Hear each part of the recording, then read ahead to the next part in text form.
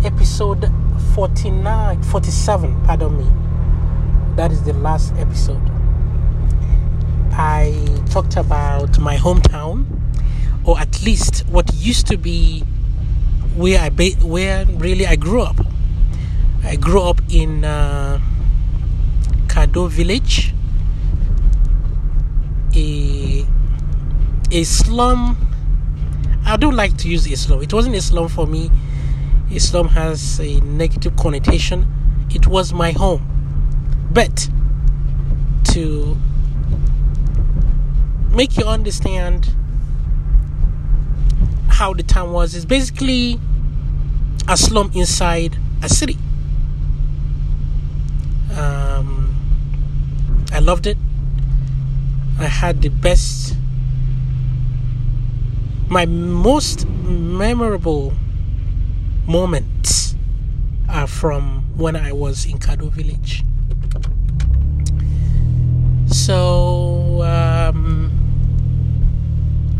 I want to say more about this, what used to be my hometown, because it's no longer my hometown, because it was my home was demolished by the government. So we do no longer live there anymore. My parents are at least 30 minutes away from Kado Village, or what used to be Kado Village. Actually, the village still exists, but the part that was left for the natives. The natives are the Gwari people. Gwari is one of the ethnic group in Nigeria, and they are the natives because before Abuja was Abuja, this group of people inhabited Abuja. And when the government came and made that part of Nigeria the Abuja, many of the Gwaris were settled. The government built homes for them. I've been to one. Some didn't get that for sure. So therefore, I think that was the reason why they left and didn't demolish that part of Kado that these people resided. They're still residing, and the place is still lively. I'm thankful for that, because I will still have a physical location of Kado. At least I could go in there and see some part of it. So anyways, so I want to talk about Kado basically, and the reason is I want to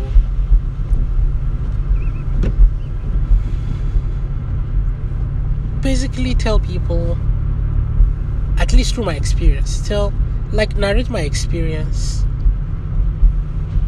and hopefully people will see that it is possible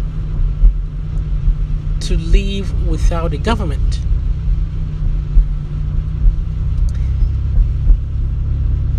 And ultimately, what really matters is if people live ethically, basically by the no harm principle. No one should use force against you or threaten you with a force, and neither should you. If people could abide by this principle, in their personal lives, in my personal life, and government-wise, anything really. We would make this world a much better place. And this world is not really... You would make yourself a much better person. I will make myself a much better person, living by that principle. You know, tell yourself, I promise not to hurt anyone or threaten anyone. Self-defense is okay. So if someone threatens you, wants to hurt you, it's perfectly okay to protect yourself. Other than that, other than self-protection, the use of force or the threat of it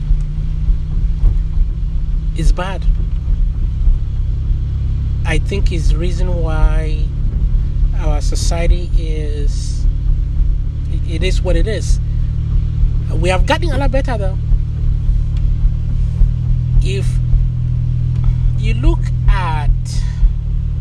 If you summarize the history of the earth till this moment, it's basically people having kings and queens, and then governments. The ultimate objective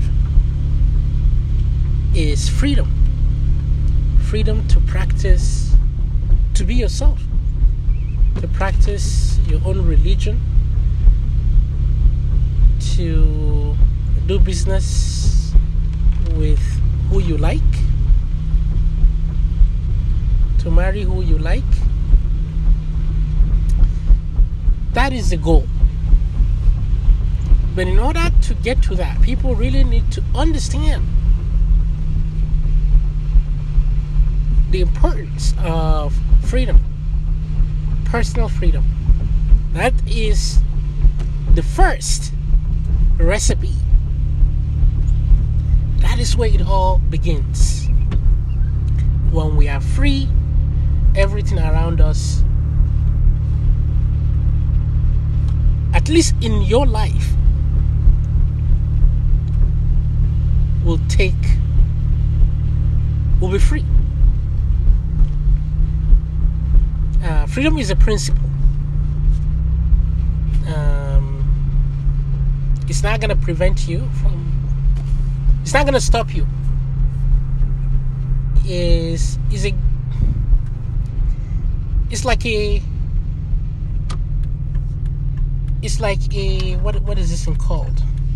The thing that points north, south, that gives you direction. It's like a compass. Compass tells you this is north or south or east or west. It doesn't make you go there. That is what living by the principles of freedom is. It tells you the direction, but it does not walk you there. So you know that you need to follow north, right? For example. So if you go south, okay, you don't get your location, or you don't get there on time, in shorter time. What happens? You suffer the consequence. When people know this,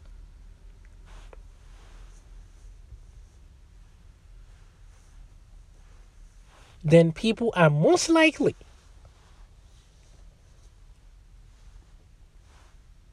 to, at least some will not get lost. And because of the laws of consequences, responsibilities and consequences, over time, those people that choose the wrong location when they know the right location, because their compass tells them so, they get weeded out, meaning that they don't do they don't do well. They don't do well. If you and I need to get to a location, and the location says the location where we are is eastwards, right? And I follow east. I say, okay, compass, show me where east is. My compass showed me where east is. Your compass showed you where east is, but you did not follow east, you follow west. Well, guess what? If the purpose of getting to that location is to, is to get food to eat and survive or something like that, well, guess who is going to survive? Me.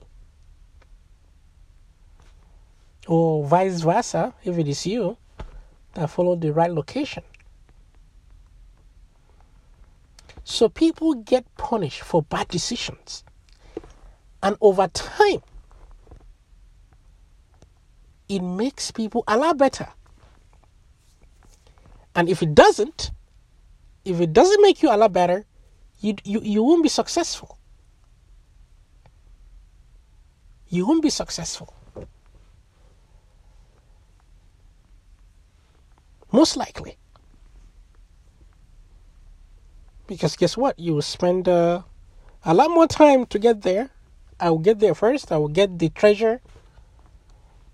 I will use it to survive, and you won't have treasure, basically. You will really get tired, spend days and nights following the wrong location and trying to get back to the right location.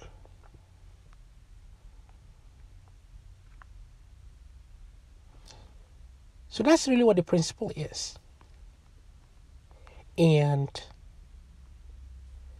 that is what this episode, and I'm going to make some more, it's going to be about my village. I'm going to tell my experience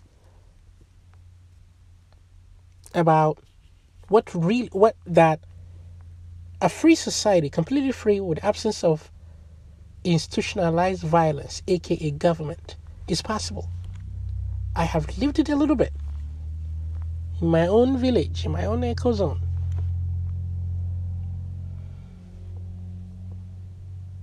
So it's not really government that keeps us from hurting each other. No, it's ethics.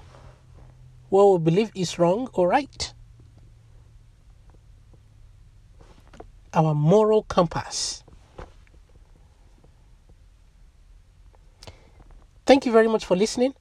And if you enjoyed this, please come back again and listen. I will continue to talk about my village a little bit, and then we'll see how it goes from there. Thank you. Bye-bye.